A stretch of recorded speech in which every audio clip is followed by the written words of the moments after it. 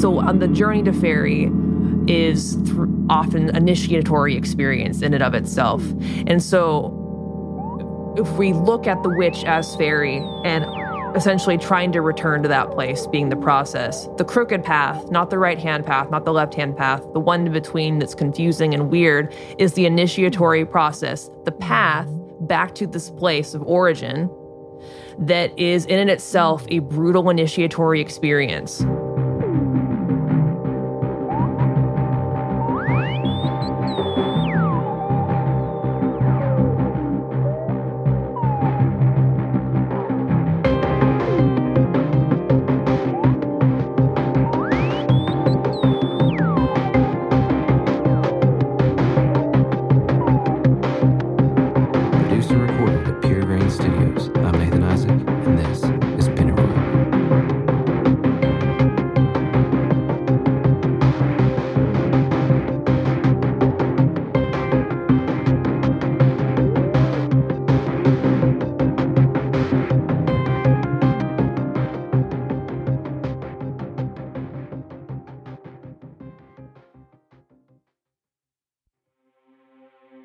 In Robert Anton Wilson's Cosmic Trigger, he mentions receiving a letter from a gentleman named William N. Grimstad regarding some mediumistic contactees who were allegedly in contact with an intelligence calling itself Jiro, J-I-R-O. Enclosed with the letter was the associated article from the Fortean News, the earlier incarnation of the Fortean Times. There were no further details except that the article also mentioned strange connections with the number 23 and the star Sirius. As soon as Illuminatus was published in September 1975, states Wilson in Cosmic Trigger, people started sending me letters about weird 23s in their own lives. The most interesting of these communications came from an English flying saucer journal, Fortean News, and was forwarded by a Mr. W.N. Grimstad of St. Petersburg, Florida. Wilson explained that the context concerns some mediumistic contactees, persons allegedly in contact with extraterrestrial higher intelligences by means of a trance medium. In regard to Downard, which in fact would become the first mention of Downard in print outside of a few society sections of local newspapers, Wilson says this: "Later, Mr. Grimstad sent me a tape entitled Sirius Rising, in which he and another conspiracy buff named Downard set forth the most absurd, the most incredible, the most ridiculous Illuminati theory of them all. The only trouble is that after the weird data we have already surveyed, the Grimstad-Downard theory may not sound totally unbelievable to us. According to Sirius Rising, the Illuminati are preparing Earth in an occult manner for extraterrestrial contact. Part of the magical preparation, which only illuminated ones can understand, included A, the founding of Caltech at the 33rd degree of latitude. This was actually partially the work of aerospace engineer and occultist Jack Parsons, who was indeed a disciple of Crowley, as we have seen. In fact, so many of the scientists at Caltech were involved in Crowleyan magic, according to some reports, that the government grew concerned and sent in agents to infiltrate the OTO and find out how subversive it might be. L. Ron Hubbard, founder of Scientology, was admittedly a member of that lodge of the OTO at the time and later claimed he had infiltrated it for naval intelligence. B, the assassination of John F. Kennedy at the 33rd degree of latitude to fulfill the alchemical ritual of the killing of the Divine King. And C, Wilson explains, the firing of the moon rockets from Cape Kennedy, again at the 33rd degree latitude. Wilson goes on to explain, I emphatically don't believe that rigmarole myself, although it is similar to the kind of Kabbalistic numerological magic to which the Illuminati would be inclined, if they really existed. If you want to hear more of the Downard Grimstad numerological evidence, write to W.N. Grimstad at P.O. Box 14150, St. Petersburg, Florida, and ask how much he wants for the tapes. He sent me mine free, evidently hoping I would publicize them. See how obliging I am, Mr. Grimstad?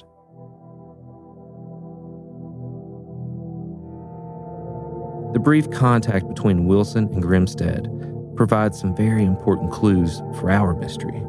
First, it establishes that Grimstad was indeed residing in St. Petersburg in 1975. This confirms Hoffman's statement that Grimstad was present for the All-American Barbecue he describes, where he, Downard, Grimstad, and Saunders were present. It also gives basis for the possibility that if they were all in St. Petersburg at that time, and Saunders was close friends with Kerouac, Downard and Kerouac may have been familiar with each other and conversed. Maybe those tapes of Downard and Kerouac are real. I also think that Wilson's description of the correspondence from Grimstad establishes another important detail.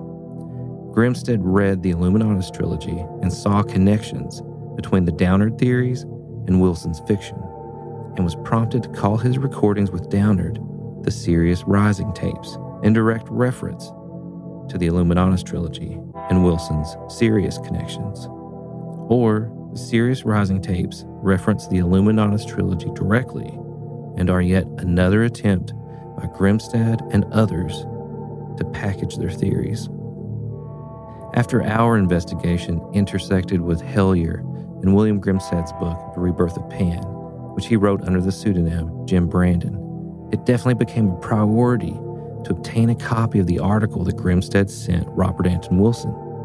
Outside of the reference to Downard, the article mentions that a group was channeling an entity calling itself Jiro, and we had testimony from local witnesses that strongly suggested channeling alien or non-human entities may have been occurring at the Oakwood Mental Health Facility here in Somerset in the 1970s.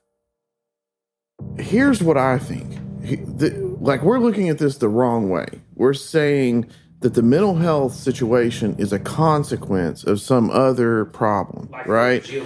Right. But if you look at it the opposite way, that the mental health issue is generative of the knowledge that you're getting. So like schizophrenia and tripping on LSD are indistinguishable on an MRI. They are the same thing. It's literally the same state of your brain. So like if you are in a mental health place and there's schizophrenic sort of channeling the truth of the universe, right? And it's fucked up.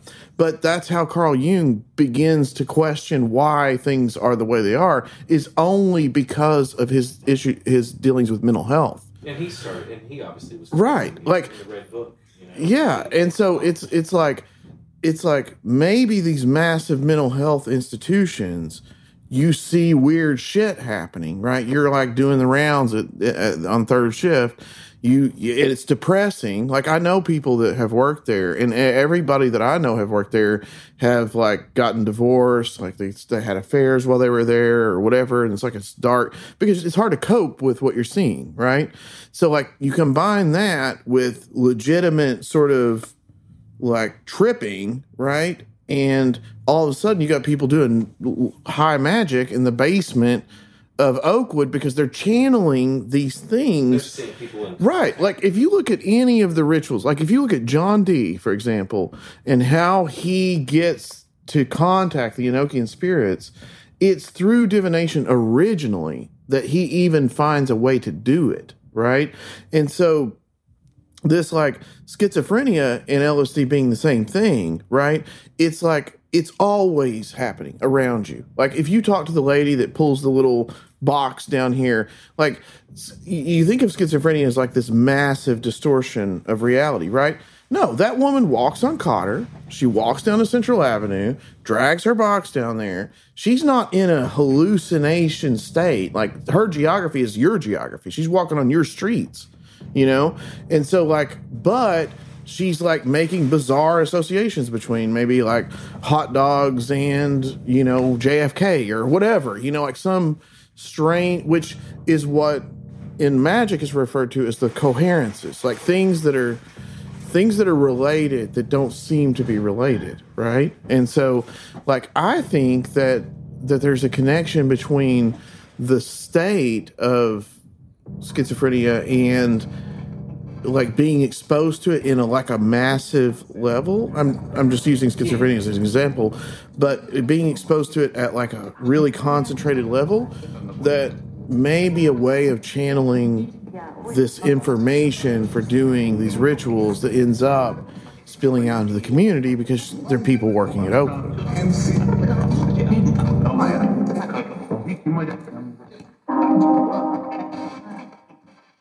As I mentioned previously, I was finally able to get a copy of the article William Grimstad sent Robert Anton Wilson in 1976. A fellow researcher and collector of the Fortean Times in England had the article in his collection and was gracious enough to send it to me. The article, Portrait of a Fault Area, written by Paul Devereaux and Andrew York in 1973-1974, reads like the fucking pennyroyal mystery. The investigators are interested in the way that a specific place in Leicestershire, England, affects the lives and history of the people that live there. There are meteors, geomagnetic anomalies, high strangeness, UFO sightings, and channeling alien intelligences, and even an oak cult. It all sounds strangely familiar and insanely synchronistic, considering how Grimstad and Downard made an appearance in the Pennyroyal story. As the authors Devereaux and York explain, the material we present here is related to the work we have been doing on neglected aspects of Leicestershire lore. We have approached the landscape in question from several viewpoints, like peeling layers off an onion. We will attempt to indicate that unusual factors can indeed be associated with the area, and we will conclude with some exploratory thoughts that might relate in a wider sense to Fortean and lost knowledge fields of inquiry. The Leicestershire area contains places that were formed through ancient volcanic activity, connected to the major fault system between Kent and Pennines, all the way up to Scotland, known as the Thringstone Fault. But what's more, early in part 1 of the 2-part article, Devereaux and York establish that the region has a history of meteor activity and falling meteorites, which we immediately felt was a strange correlation with the Pennyroyal mystery. The fault activity in Leicestershire also tracks with the New Madrid fault system that begins here in western Kentucky and spreads northeast, some fingers of which cut through Pulaski County and overlap with the Kentucky anomaly. Could fault activity also be adding to the strangeness of the Pennyroyal? And that, too, the Kentucky anomaly, was right on the mark. The authors also discovered high geomagnetic fields in the Leicestershire area, which correlated with a high incidence of UFO activity. They also explain how folklorists believe the real King Lear founded the city of Leicester and is supposedly buried in a vault beneath the nearby Soar River. They link Lear with the pre-Roman British god Lyre, who is connected to the oak and the ritual of rebirth and renewal. And the authors point out that June 10th through July 7th is the Oak Month, and that the mid-month mark of June 24th is the day when the oak god is sacrificially burned alive for renewal. John Keel also, incidentally, found that June 24th was one of the 5 days of the year with major UFO and occult importance. There's also an incredible connection here between Devereaux and York's article, their investigation into an area of high geomagnetic fields and meteor strikes, as well as local folklore involving, for all intents and purposes, a green man cult in the form of an oak cult that relates to the oak as a doorway or gateway, and the killing of the king, the Oak King, in a death and renewal rite. It's too fucking uncanny. But the strange correlations and synchronicities don't stop there. There were major correlations between the psychic landscape of Pennyroyal and Leicestershire. As Devereaux and York explain concerning the psychic landscape, quote, the most shadowy and elusive aspects of any landscape are those which relate to the mental lives of its inhabitants, dreams, prophecies, otherworld communications. They slip away, difficult to define or even more difficult to learn about in the first place. You can only record fragments that have come our way, the tip of the psychic iceberg. It's in part 2, in the section about the psychic landscape of Leicestershire, that the story of the channeled entity calling itself Jiro is discussed. During our research, we came across reports of Hinckley-based contactees who were active all the way back to 1966. They employed automatic writing and trance mediums, according to the reports that were discovered. We set out to trace this group, now dormant for 9 years. We finally located a member of the group who had become custodian of the writings and tape recordings. The Ouija, automatic writing, and their medium were the only ways the group ever contacted the ultra-terrestrials, to use John Keel's term. An entity that frequently communicated with the group called himself Jiro, a ludicrous appellation of the sort that seems common to many contactee accounts. The number 23 was communicated repeatedly both in the writings and through the medium, but the members of the group could never understand why. Some of the entities claimed that they lived on Earth millennia ago and that telepathy had preceded speech. One entity claimed that it was from Lyra, Lehra, or Lehar, Lehar.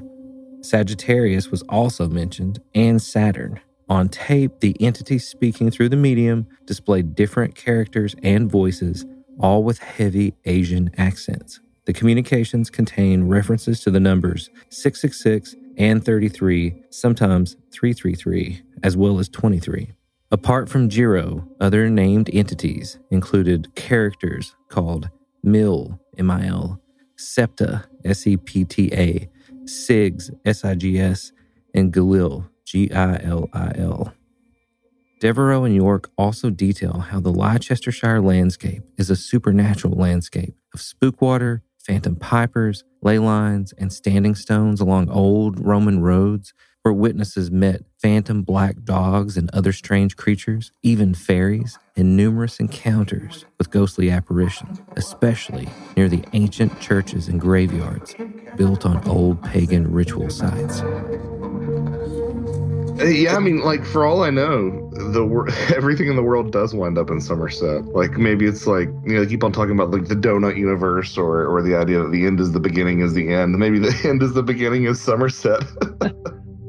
Well, my name is Joshua Cutchin. I am an author of paranormal nonfiction, or as I prefer to say at dinner parties, speculative nonfiction. That's the way that you sound less crazy when you introduce yourself. And I have 5 books, all about various forms of high strangeness.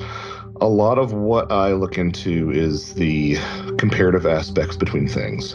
So how are Bigfoot reports like UFO reports? How are accounts of the fairy folk like, you know, UFO and alien abduction reports and stuff like that? And that's where I really, really find a lot of enjoyment, is in the comparison of these things, because, you know, it sort of takes the pressure off any single account being, you know, quote unquote true or not. You know, to me, it doesn't matter after a certain point if it's true or not. At the end of the day, you've got somebody from, you know, Casey, Iowa, who's saying something that sounds like something from, you know, a 13th century text that's printed on vellum or something, you know, over in Europe. It's like, there's no way this person should have any sort of knowledge of this, but this motif, this archetype, is still expressing itself through mankind, you know, centuries later. And I find that sort of thing really to be the most compelling thing about Fortean studies in general. Spent a good deal of time looking at the work of like Paul Devereaux, that sort of thing.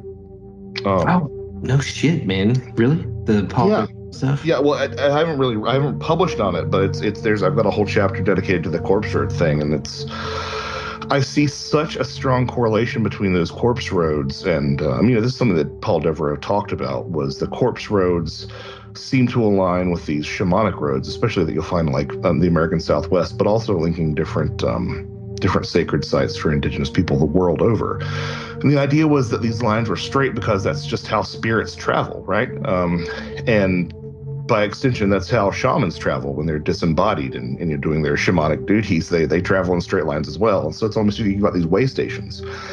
And I see a lot of similarities between that and this old UFO idea that was just discarded in the 60s, but I still find really interesting, which is this idea of orthoteny. It was pioneered by Ami Michel, I guess would be the French pronunciation. But Michel believed that you could track UFO pathways onto these what he called were great circles, which of course when you take a great circle on a globe and you stretch it out like it's a sine wave, but it kind of looks like a line. So he felt that UFOs traveled on grids, and some of these grids overlap with what are perceived as ley lines, which are between sacred sites. So it seems to all be speaking to this same straight line spirit path. Now, orthoteny was pretty much discredited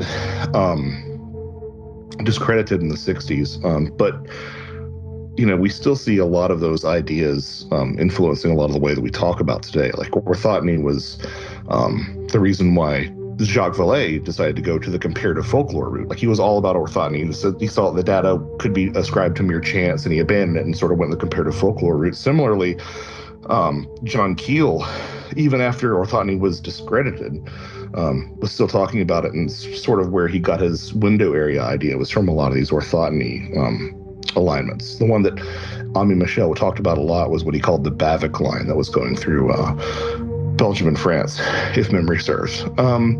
So yeah, I see that, and I see UFOs showing up around sacred sites, and it sounds like we're just looking at the way that spirits travel, or the way that shamans travel when they're disembodied, and that ties into these corpse roads, which would often link the town to the church, and sometimes would just go absolutely straight, or sometimes they would deliberately be more circuitous to throw off the spirits, and that's why you see this motif of spirits being arrested by complexity. It's still a thing in the American South. I mean, obviously less so nowadays, but if you look at populations that are a little bit more isolated, like the Gullah populations in the South Carolina Low Country around Daufuskie Island and stuff, that if you put out a colander or like a broom on your front porch, it would protect you from the boohag, right? Because it would get there and it would have to count all the holes in the colander, or it would have to count all the straws in the broom. So it would be, stopped by this complexity. It's the same reason that dream catchers work, right? Because the spirits get caught in the labyrinth, and you've got witch bottles in Europe that are tangles of thread, and just labyrinths in general used for protection in that sense, because spirits seem to travel in straight lines. Yeah, and you look into those corpse roads and stuff, those death roads in Europe, and a lot of those, a lot of the paths that the wild hunt would take, to this day, the idea that, it goes by various names, Odin's hunt, the wild hunt, King Arthur's ride, any number of things, but they would often be along these old Roman roads as well. So, and again, that chain of custody idea. Something really sort of reshaped the way that I thought of roads. And somebody said to me once, they said, there was a substitute teacher, and he said, the reason for the size of the space shuttle's engine boosters, is because of the size of a horse's ass. I was like, what the fuck are you talking about? And his logic was that, horses were on paths, and the paths were wide enough for the horses, and those became roads 2 horses wide, which is why that's why roads are as wide as they are. That's why a lane is as wide, is because it's 2 horses, right? And then the rocket boosters had to come in as parts on the road. So it was just an interesting chain of causation that I'd never thought of, and the idea that a road is so hardly ever just a road, right? I mean, it's years of the same. It was probably started out, obviously not the case with newer interstates and stuff, but a lot of these old roads are they were probably game trails, and then they were footpaths, and then they were stagecoach roads, and then they're all the way up until what they are nowadays. And it's this wild chain of custody all the way since basically time immemorial. That's just fascinating. That's a wild idea. You could probably expand that into a book. Could you talk about Genius Loci a little bit and explain to people kind of what that is and how the spirit of the place? Because while we're talking about this, you think about these places, it's the place is almost reflecting, it's just reflecting the people in a way. Yeah, no, I totally, and I think that it might be reflecting even more intensely than we quite realize. I'll sort of explain what that means. Yeah, this genus loci, or I've seen some things where you can maybe say genus locorum, if it's singular, I think if my Latin's right. But anyway, spirits of place evolved perhaps from a couple of different places. There's one line of thought that they evolved from typical pagan deities, especially like minor pagan deities that might be associated with a specific spring or a specific mountain or a specific, tree or a specific forest or grove of trees. But the idea that they're sort of the embodiment of a place. You sort of have to tread lightly here because you sort of get into theosophic Paracelsian elemental territory where you've got, little sprites that are taking care of the garden and helping the plants grow. But a lot of the ideas tended to be very much that places had their own spirit attached to them. Now what I meant by like the reflecting us, there's a lot of overlap and blurring lines between the human dead and these spirits of place. So obviously, you do have things like pagan deities that are, for the most part, tied to, the revered dead. But it was pretty common practice to have someone who would die in the community, a chieftain or a warrior or something, and you'd bury them at a place. And over time, they would become associated with that place quite closely, and the memory of the actual person would sort of fade and blend into myth, and you'd actually end up with basically a person kind of becoming the genus loci. I mean, you see this a lot in places like Ireland and the British Isles, where you have these tombs that are like, well, somebody's buried there, but they're attributed to this mythical figure that, there's no really differentiating between the myth and the reality of it. You find this a lot, like shamanism. The Buryat shamans would actually fashion their own coffin and be buried in a place after death, then exhumed and buried in a new place where they would eventually become over time the spirit of this place. And so you look at that and you look at, the ties of the fairies, which most of us would associate with that sort of spirit of place idea, that sort of theosophic idea of being elementals, right? But if you look before theosophy, most cultures that thought of fairies tended to think of them in that context of the dead. And of course, this is just where my mind is right now because this is the project that I'm working on. But you have this real blurring of the dead taking on the responsibilities of a place as well. So there seems to be an evolution on the other side, but it really does speak to almost, I think, sort of an animistic interpretation of the landscape where you have, there's not really, once you get beyond this realm, there's not really a whole lot of differentiation between what was human dead and what was the animal dead and what was the spirit. Like, it just all seems to be laundered through bodies and through different responsibilities from what I can tell. And that's the thing that struck me so much about Pennyroyal season 1 is that, like, in some ways it's unique, but in some ways the way that these stories come out are just so textbook, and like you listen to them and there's like 1,000 different directions that you could take with them. And you're like, yeah, it all completely tracks. Like, it's not like, oh, there's a hitch here and that doesn't quite fit. Like, it all completely fucking tracks, man. It really does. In Appalachia and the Pennyroyal region, there are no corpse roads, and this stands true for most of America. There are no roads for the dead, not like the roads for the dead that were constructed in Europe, which were built in straight lines and may be connected to a deeper aspect of the phenomena. And in England, especially Leicestershire, there's the old tradition of hedgerows as liminal highways separating the natural from the supernatural and allowing entities to move between the worlds.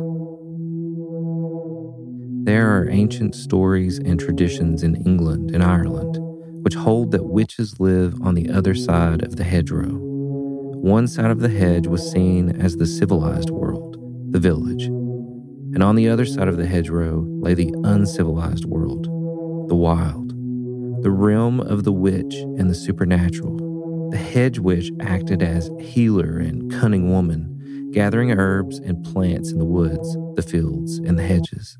Hedge witches received their knowledge of the ancient ways from older family members or mentors who also knew the secrets of the hedge. These practices, often referred to as the greencraft, were a mixture of magic and folklore. Hedgerows were often constructed from hawthorns, The name Hawthorne originates from the Anglo-Saxon word hegthorn or hegdorn, meaning hedge thorn, a reference to its use as a hedge shrub planted along property and field boundaries in England. These hedges were full of medicinal and magical plants that cunning women would harvest, and it's from this that we get the term hedge witch. The word hag shares the same etymology as the word witch, and the old traditions hold that witches ride along hedges, which were a visible line between this realm and the next. Maytree is the most commonly used folk name, as the hawthorn's blossoms appear early in May, coinciding with Beltane. Other names include Barracause, which is Welsh for bread and cheese, hagthorn, mayflower, pixie's pears, cuckoo's heads, maybush, and, of all things, Chuck E. Cheeses. After getting swept up in this mystery, and after the release of Season 1 of Pennyroyal, we had the pleasure of making many new friends and finding others that were similarly drawn into whatever this phenomena was. Maybe it's always just been the Kentucky anomaly drawing people here, or connecting people, and maybe it was some magical ritual working performed by the Bait Cabal, or some other group in the Mount Victory area that wove strands outward into the world and connected us with all these other people. And maybe we were always meant to find each other, wandering the same road. Manna Aylen is the host of the Witches of the End Times podcast, and Celeste Mott is a full-time tarot reader and psychic consultant. Both are occult practitioners and were drawn to the same mysteries and the same magic that we were trying to decipher and understand. Both came to visit us here in Somerset with their own pieces of the puzzle, and we spent time during the dog days of Sirius in mid-July discussing the phenomena, magical roads, and how all of this was connected. I think, well, that also, what you were just talking about, brings up the idea of heeding the call.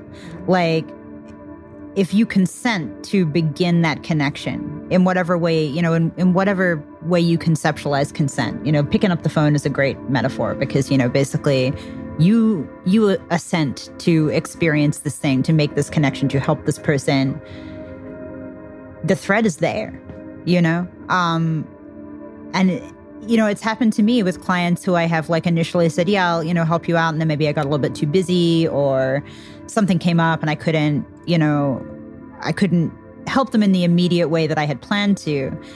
And the thread is there and things will pop up until I actually address the issue. It's almost like you're haunted by that client or their experience and I think when you look at the phenomena and you look at Somerset, Kentucky and the Kentucky anomaly, I had no plans to be sitting here, Nathan Isaac, in Somerset, Kentucky right now. It was not the plan. This was a very strange set of circumstances that led to me being in this room. And I'm still feeling kind of like it's not real. So, yeah.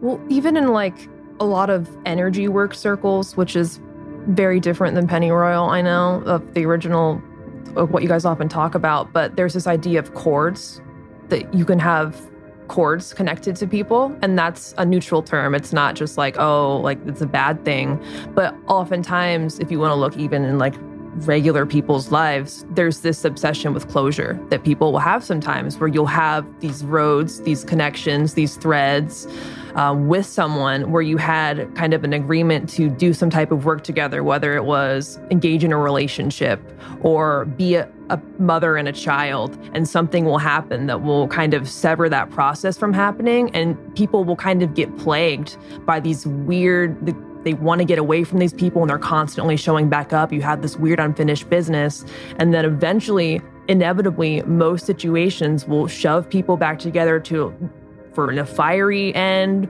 or some weird conversational closure to get those, to basically complete something. And then those cords will just disappear. And then you'll oftentimes never see that person again. And it's you keep getting yanked back together. There's something that goes back and forth that connects you.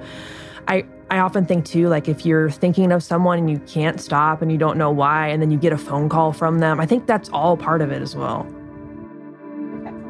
Absolutely. Most of the times where I've personally been maybe this isn't for me, has been when it's leaked into the people that in my life that have nothing to do with any of this. I moved in February, and I have a roommate who purposely didn't watch Hellier because she said, I just don't want to be initiated. And I was like, you're smarter than me, maybe? I don't know. And sometimes I'll get really deep into things and she'll have no idea what's going on. And even though I try not to do this, I'll essentially track mud through the door and weird stuff will happen in the house. And she's a very spiritual person, but lives a very different approach to that than I do. And I've had to be really honest with myself. And I'm like, if I'm going to live with this person, I cannot do this like this anymore. And it was getting to a point, and I just kind of dropped everything.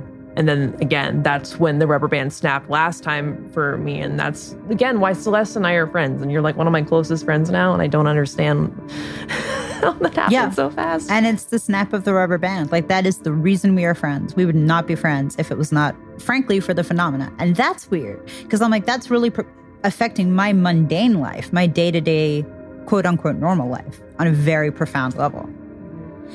And while I think in this instance that was wonderful and glorious and I wouldn't change it, there are times where I'm like, is that for the best, though? It was still a traumatic experience, like, unfortunately. Yeah. That trauma bonds, I guess. Yeah. Or like what perhaps began as a trauma bond and then evolved. Yeah, so I don't know. It's like, and that's, again, the hangman in a nutshell. It's an uncomfortable experience that forces you to look at things differently and then reevaluate your life moving forward. I have to say, we did an Estes session like right before we came over here, and we asked, so Celeste was in the box with the headphones and the recorder going, and I'm asking questions that she can't hear. And one of the first things was, you said, it's a new moon. And you even made a weird face, like, 'cause that was weirdly on the nose, because it is a new moon tonight. And then I asked, like, what should we be doing? And as I was saying, what should we do tonight? You said feed. Yeah. And then I forget what it was after that. Or it was like, I'm a feeder or something. But I mean, Pennyroyal's an egregore at this point. Yeah. So's Hellier. And we're sitting here putting our observer attention on it, on the new moon. We're kind of feeding the egregore right now. Yeah, you're right. It's true.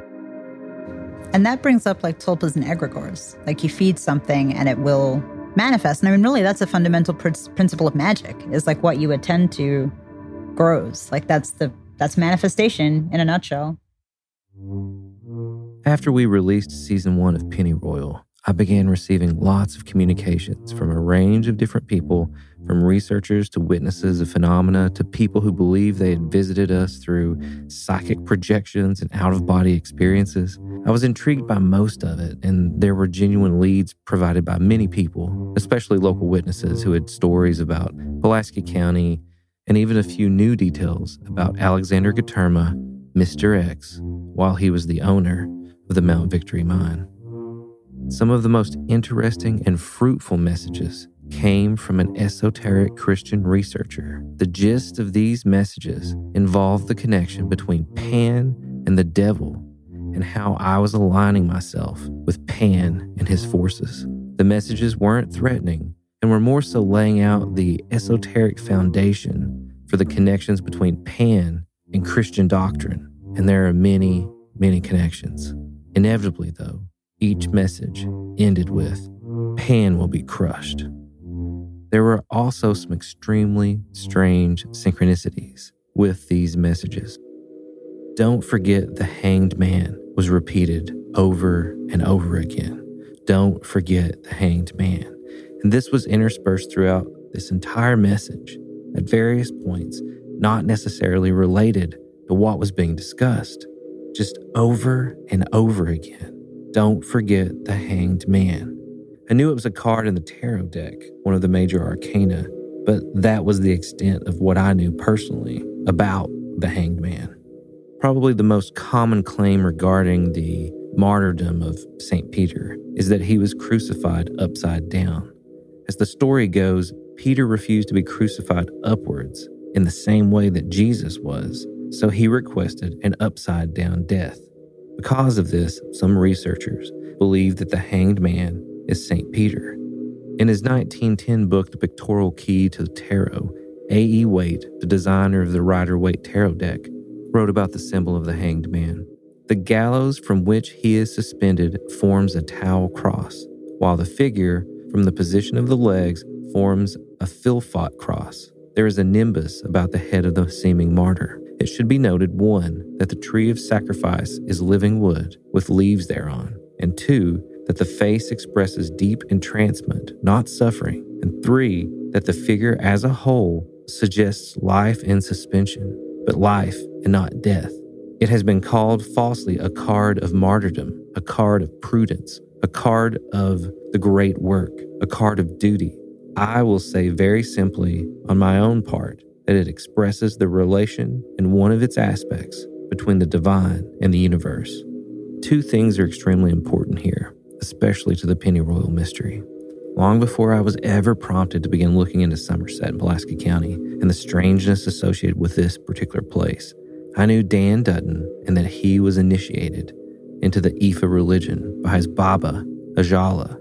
That's right, Dan Dutton is initiated into Ifa on the path to become a priest.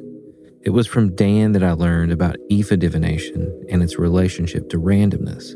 Also, most people don't realize that Dan brought Ajala and other Ifa priests to Somerset, Kentucky, where they performed ritual dances to summon the Yoruban gods. That's the first strange thing. And here's the second. In the Los Garabio African American Tarot deck, the 12th card of the major arcana is the Observer, depicting the Nigerian god Ifa of fate and destiny blindfolded and surrounded by eyeballs floating in the sky. The traditional Little White Book indicates that this card, a major departure from the traditional hanged man, centers on an initiation ritual. It's extremely strange that in the pursuit of understanding how the hanged man connects to Pan, I discovered that the hanged man in the African American Tarot deck is depicted as the Yoruban god Ifa, and that Dan Dutton, author of the Faun opera and self-professed last true devotee to Pan, has been initiated into the Ifa religion. And by the time season 1 of Pennyroyal was released, we had found ourselves knee-deep in second-order cybernetics and how magic and synchronicity were related to observers and feedback loops. And this itself, the discovery of second-order cybernetics, is extremely strange. I found it hard to understand or even accept or believe that in this hanged man card, Ifa was represented as the observer, and there was this initiation and this literal depiction of second-order cybernetics. How could it be that all of these things intersect? That the hanged man, which connects to St. Peter and to Pan's Grotto, and this idea that Jesus built the first Christian church on Pan's Grotto, and then to find out that in this African American Tarot deck that the hanged man card has been replaced with the Observer card, and that card depicts Ifa, and that Dan Dutton, devotee to Pan, is also an initiate into the Ifa religion. So much of our research now focuses on second-order cybernetics and circularity and loops, feedback loops. It's just so fucking weird that all of those things conform to a configuration of some sort, that it's something strangely definable.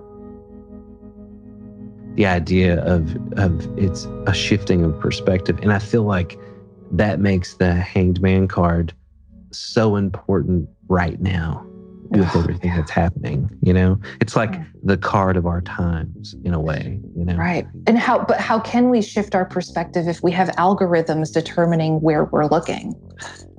I know, right? But see, it's like they're watching us. That's why that observer card even has a weirder and more sort of, you know, prescient meaning, because it's like, look at all the eyes on. Yeah, but he's blindfolded. He doesn't give a shit. Right. He can't. Yeah, he doesn't see them watching him. his initiation and his journey and his path is internal. So, it's kind of interesting too, because he doesn't have a physical path in front of him. He's at the edge of the cliff, which also makes me think of the hermit. Like, in some ways, he reminds me of your traditional hermit card, that sage that lives at the peak of a mountain. And mountains are this very natural, sacred space. And so I really like that he's got this blindfold on, and it obviously shows that the things that are going on around him do not matter. He's got to go inwards to get the answer. He needs to learn how to have faith in himself, and maybe face his dark side too. A lot of people think of the Hanged Man along with some other of the major arcana cards, like, the devil, death, tower, the moon. They look at those as kind of like the facing your shadow self. And maybe that's what initiation is too. It makes me think of, again, Inanna descending into the underworld. And it makes me think too of the idea of gates. You walk through gates, and if you want to get to the other world, or if you want to get to paradise, you have to shed ego, and you have to shed the things that are impure and wouldn't, benefit you in this otherworldly, magical space.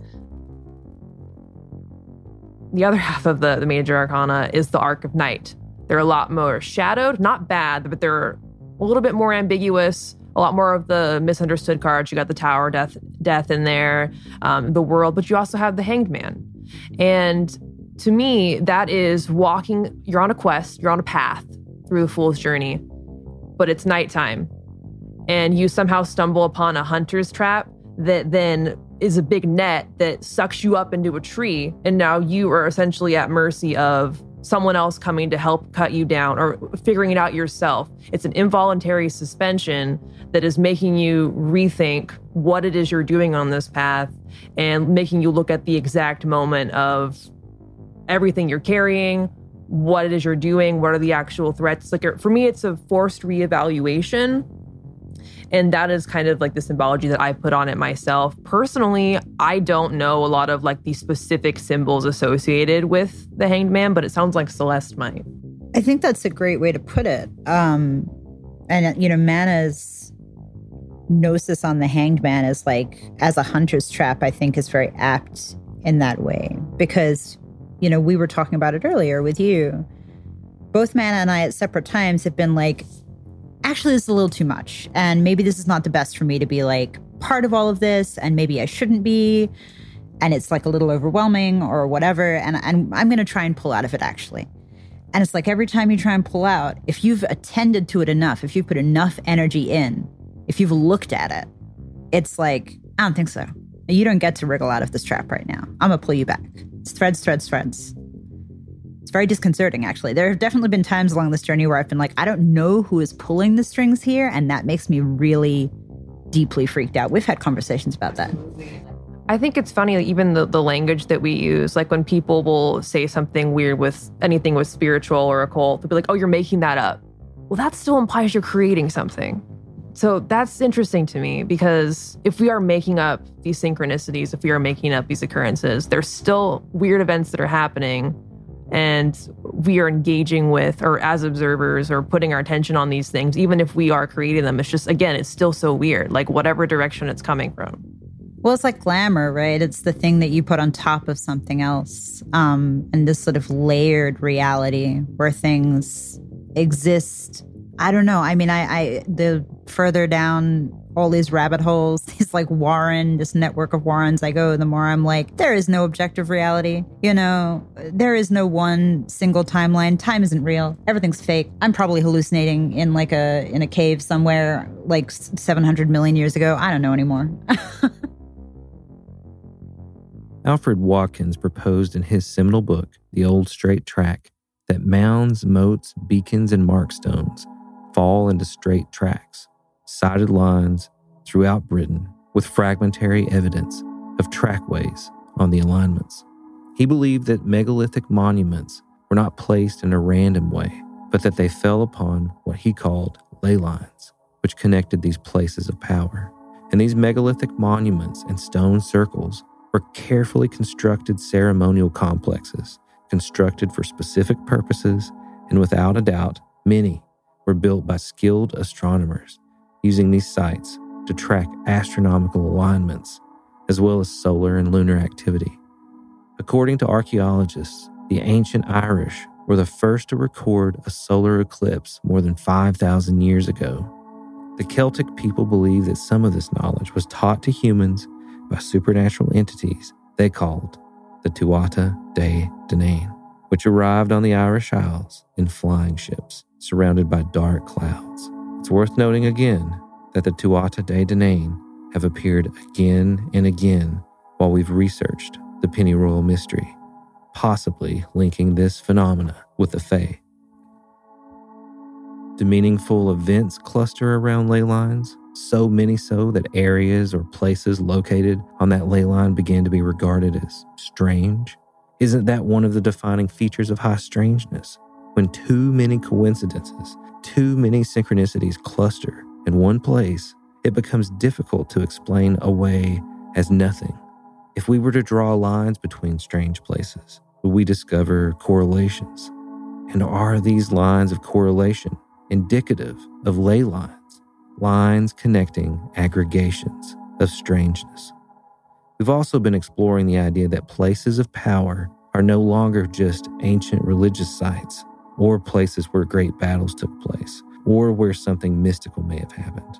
Modern leys may now connect places of power in a modern sense. They may connect industrial sites, factories, nuclear plants, and data centers. It would be interesting to look at ley lines in North America and trace their correlations to fiber optic cabling conduits. If ley lines correlate to the paths and transmission lines of ancient information and knowledge, then do modern ley lines correlate to the flows of information and data along modern fiber optic networks that spread across America like a vast neural network?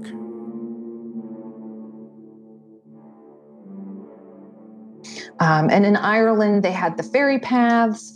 The ferry paths were also supposed to be kind of like these, these spirit highways.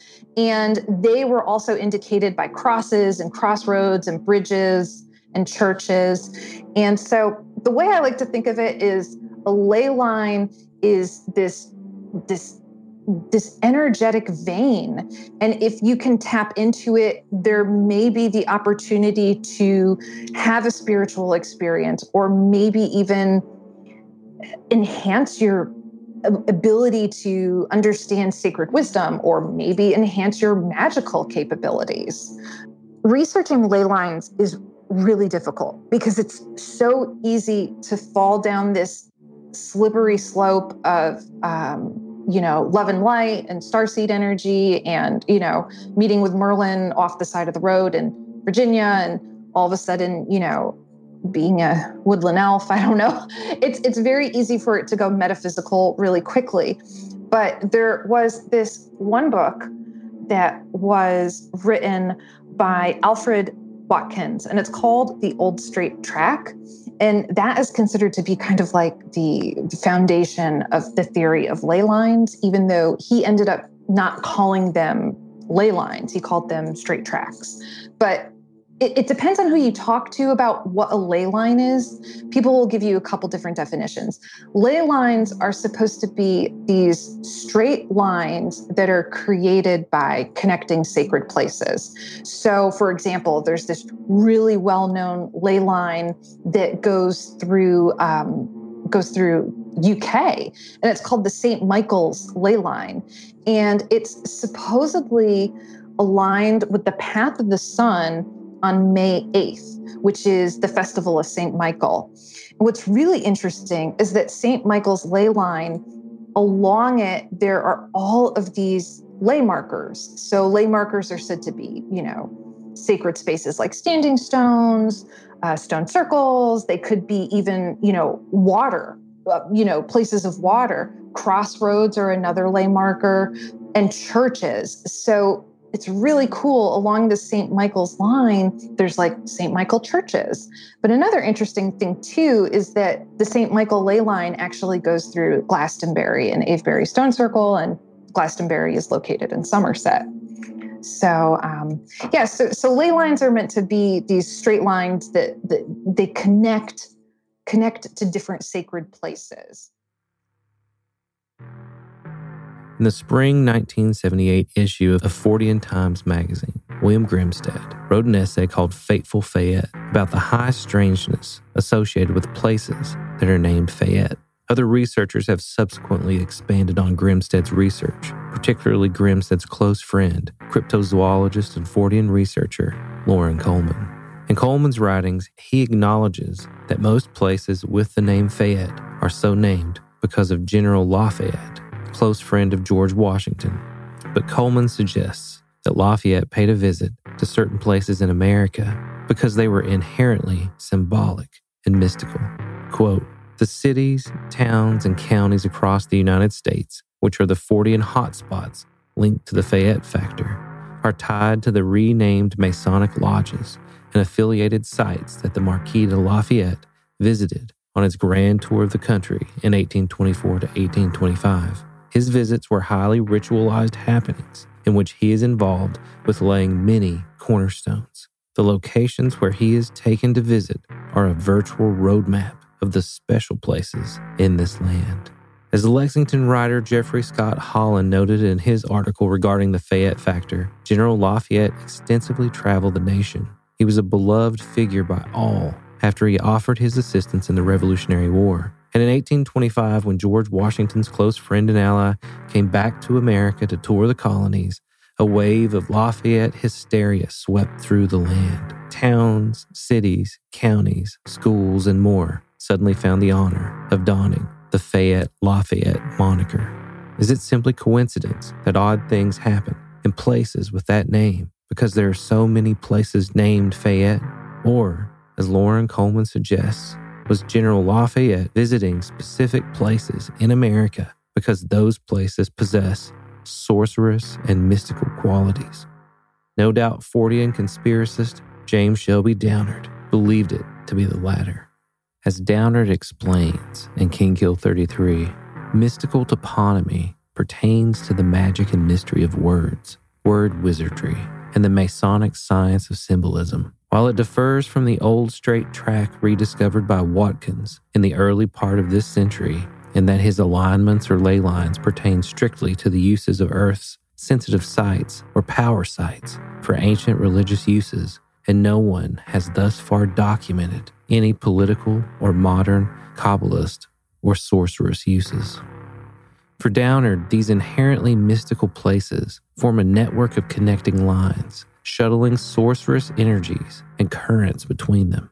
And for reasons we have yet to discover, they somehow correspond to the mapping of the Earth's geography. Downard continues to explain, "My study of place names imbued with sorcerous significance necessarily includes lines of latitude and longitude and the divisions of degrees in geography and cartography. I personally do believe there is something to mystical toponymy. There's something about the phenomena that appears to be outside of how human beings observe and interact with linear causal time. The circuit formed between people and place and events.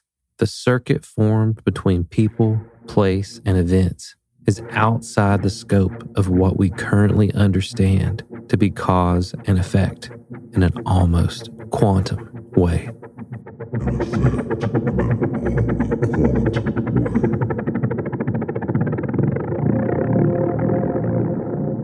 According to Andrew Collins, psychic questing is using intuitively inspired thoughts and information for creative purposes, be it the exploration of history, the search for hidden artifacts, or simply the quest for enlightenment. It can begin with a strange dream, a visionary experience, or an overwhelming compulsion, which prompts the person to embark on a sequence of discovery. This often involves uncovering confirmatory facts, visiting sites and places revealed only by intuition, and communicating with perceived external forces and influences through either meditational practices or magical processes. Often this takes the form of contact with a so-called genius loci, or spirit of the place, which provides information in order that the quest might continue on to the next level. However, psychic questing does not have to involve outside exploration. It can simply revolve around archive research or just further magical or psychic experiments, which all help the quester to gain a better idea of what they need to know.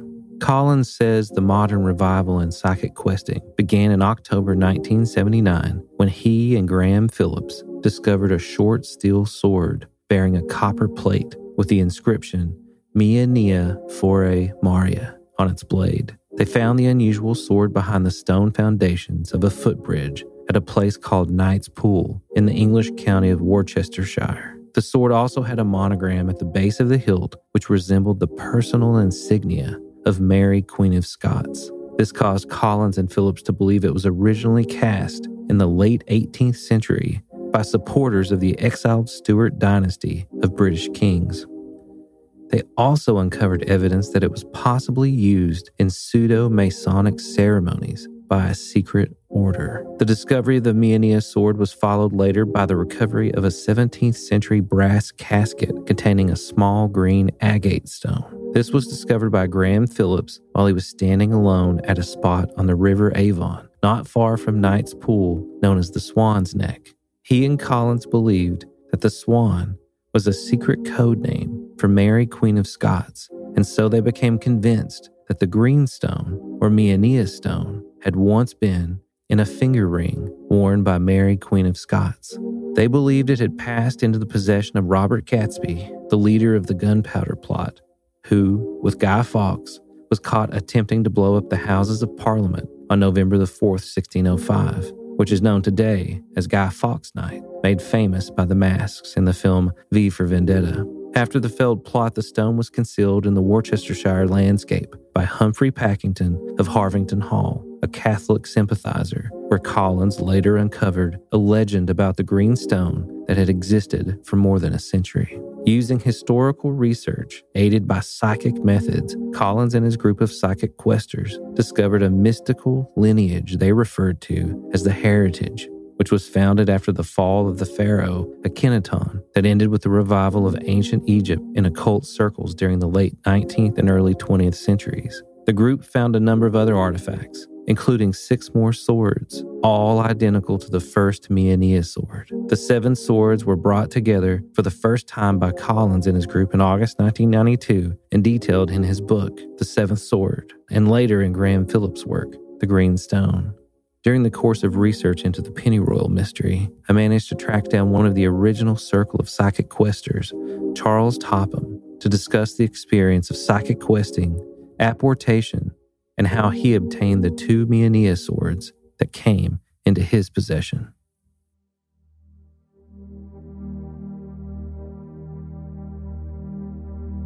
I hadn't really thought of the Pennyroyal mystery in the context of psychic questing, because while we were in it, to me it was like, you're justifying everything. These weird things are happening. People are writing me, having dreams about me, right? Yeah. Telling me like last night. I mean, people I've never met. Just suddenly, the next day I'd wake up and there was an email, and it was like, I had this vision of you, right? And they would tell me a thing, and it was like most of it was like noise. You know what I mean? Like it was still interesting, but it was just a strange, right? But in it would be these little pieces that only meant something to me, which were specific to what I was looking at just at that moment. That it was defied the realm of possibility that it wasn't meant to be that connecting, right? And I'm not saying that something was like sending me a message. It could just be transmissions and those synced up. Somehow I synced with someone. I don't know. You know what I mean? I don't want to say that it's like there's someone that's playing chess. You know what I mean? But it feels like that, doesn't it? It feels like that at the time.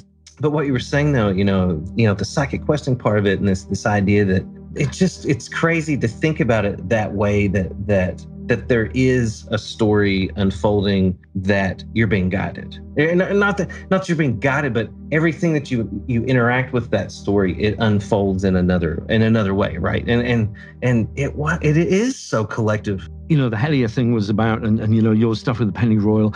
What I ended up doing with all the questing theory, all of the psychic stuff I had happening up until the present day, the things that happened with Ange, everybody in the Collins books, there were so many people involved with that. It wasn't just down to Andy Collins walking around the countryside, and his mate Bernard and Debbie. There was lots of people involved that contributed. Had suddenly one day somebody would wake up and they would be really psychic. They would wake up and go, I've got an image of a place and it's in Somerset and we've got to go there because blah, blah, blah, blah. And they would be the hero for the day. All these people that had bits of the jigsaw would rise up and go, me, I've got something. And the story would unfold because they contributed to it. You talk about the mythologizing, the narrative and so forth. The narrative would change. It's like improv on a stage. People saying, well, I've got this, 5 people doing improv, like Saturday Night Live. And everybody that contributes to it changes the outcome. And everybody bounces off something the first person said. It really is like that. Everybody contributes something and it changes it all the time. I'm just beginning to realize narrative, everybody's input when they go, I've got an image of a tree on a high hill and it's got 5 stones around it, and they'll get that image. So you go to this place and something else will lead you to another place. And do you know, you could go to 500 square miles of desert with one cactus in it and it would lead you to something else, because place is just, it's linked to everything. It's a planet. It's organic. It's like everything is linked energetically, physically, mentally, clouds, movement, breeze, germs, everything's linked at so many different levels to everything else. And in fact, you must know yourself from going through all of the things that you did, cause and effect. It becomes almost, it's a blind, really. We're programmed with it because of Newtonian physics. Everything we grew up with, you do this, you get that. Even the magic, you do this ritual, you get that happen.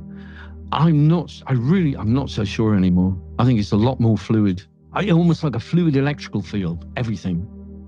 What, the Helia thing was about, and your stuff with the pennyroyal, what I ended up doing with all the questing theory, all of the psychic stuff I had happening up until the present day, the things that happened with Ange, everybody in the Collins books, there were so many people involved with that. It wasn't just down to Andy Collins walking around the countryside, and his mate Bernard and Debbie. There was lots of people involved that contributed. Had suddenly one day somebody would wake up and they would be really psychic. They would wake up and go, I've got an image of a place and it's in Somerset and we've got to go there because blah, blah, blah, blah. And they would be the hero for the day. All these people that had bits of the jigsaw would rise up and go, me, I've got something. And the story would unfold because they contributed to it. You talk about the mythologizing, the narrative and so forth. The narrative would change. It's like improv on a stage. People saying, well, I've got this, 5 people doing improv, like Saturday Night Live. And everybody that contributes to it changes the outcome. And everybody bounces off something the first person said. It really is like that. Everybody contributes something and it changes it all the time. I'm just beginning to realize narrative, everybody's input when they go, I've got an image of a tree on a high hill and it's got 5 stones around it, and they'll get that image. So you go to this place and something else will lead you to another place. And do you know, you could go to 500 square miles of desert with one cactus in it and it would lead you to something else, because place is just, it's linked to everything. It's a planet. It's organic. It's like everything is linked energetically, physically, mentally, clouds, movement, breeze, germs, everything's linked at so many different levels to everything else.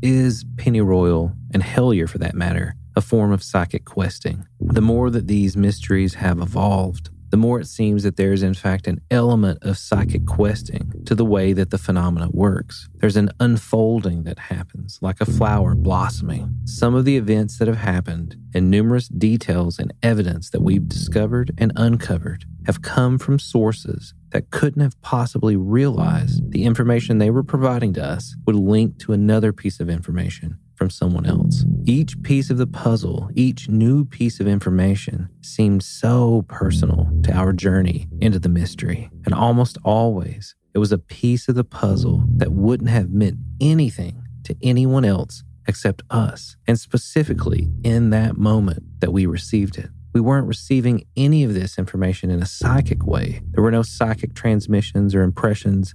It was always a very real mechanism of transmission, either from another researcher or a witness or someone wholly uninvolved with the investigation, who was compelled by some chance encounter or experience to supply us with a detail necessary to unlock another door and move us further down the road to whatever would be the next unfolding. And where the psychic questing that Charles Topham and Andrew Collins and others were exploring in England in the 1970s involved actual attempts to receive psychic impressions or communicate with entities through Ouija boards or other magical means, the psychic questing that I think we're working with involves a specifically digital element. But both types of psychic questing, that of Andy Collins in the 1970s and 80s, and what we've been experiencing and interacting with, are related in the way that the method involves cybernetics and feedback loops, though I doubt traditional psychic questers would see it that way. When we talk about narratives defining us,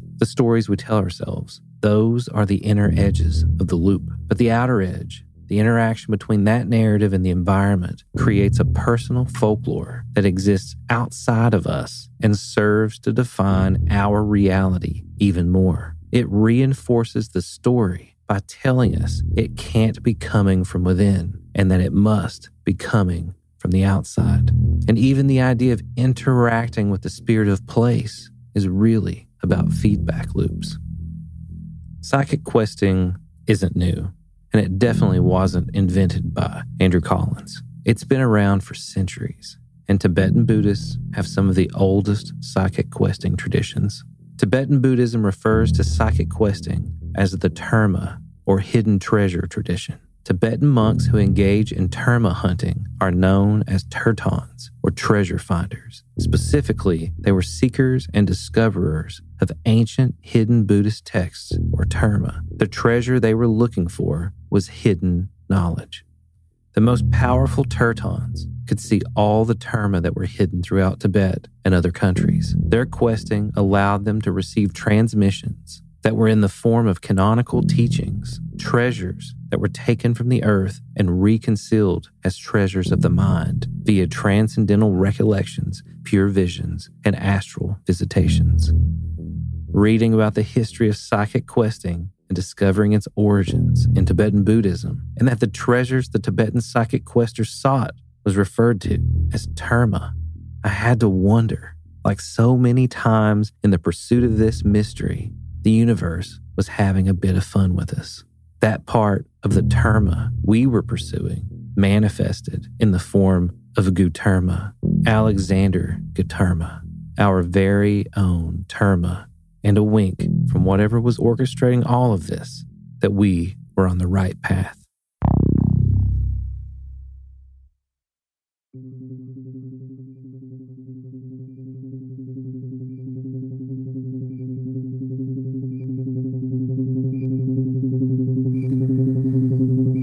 Pennyroyal is written and produced by your host, Nathan Paul Isaac. Associate producers are Darian West and Kyle Cadell. Original musical score by Philip Claunch. Edited and mixed by Boone Williams.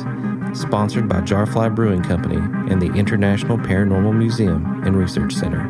If you're interested in joining the investigation and diving deeper into the story, visit pennyroyalpodcast.com and support the show by becoming a member of the Liminal Lodge. Thanks for listening and keep digging.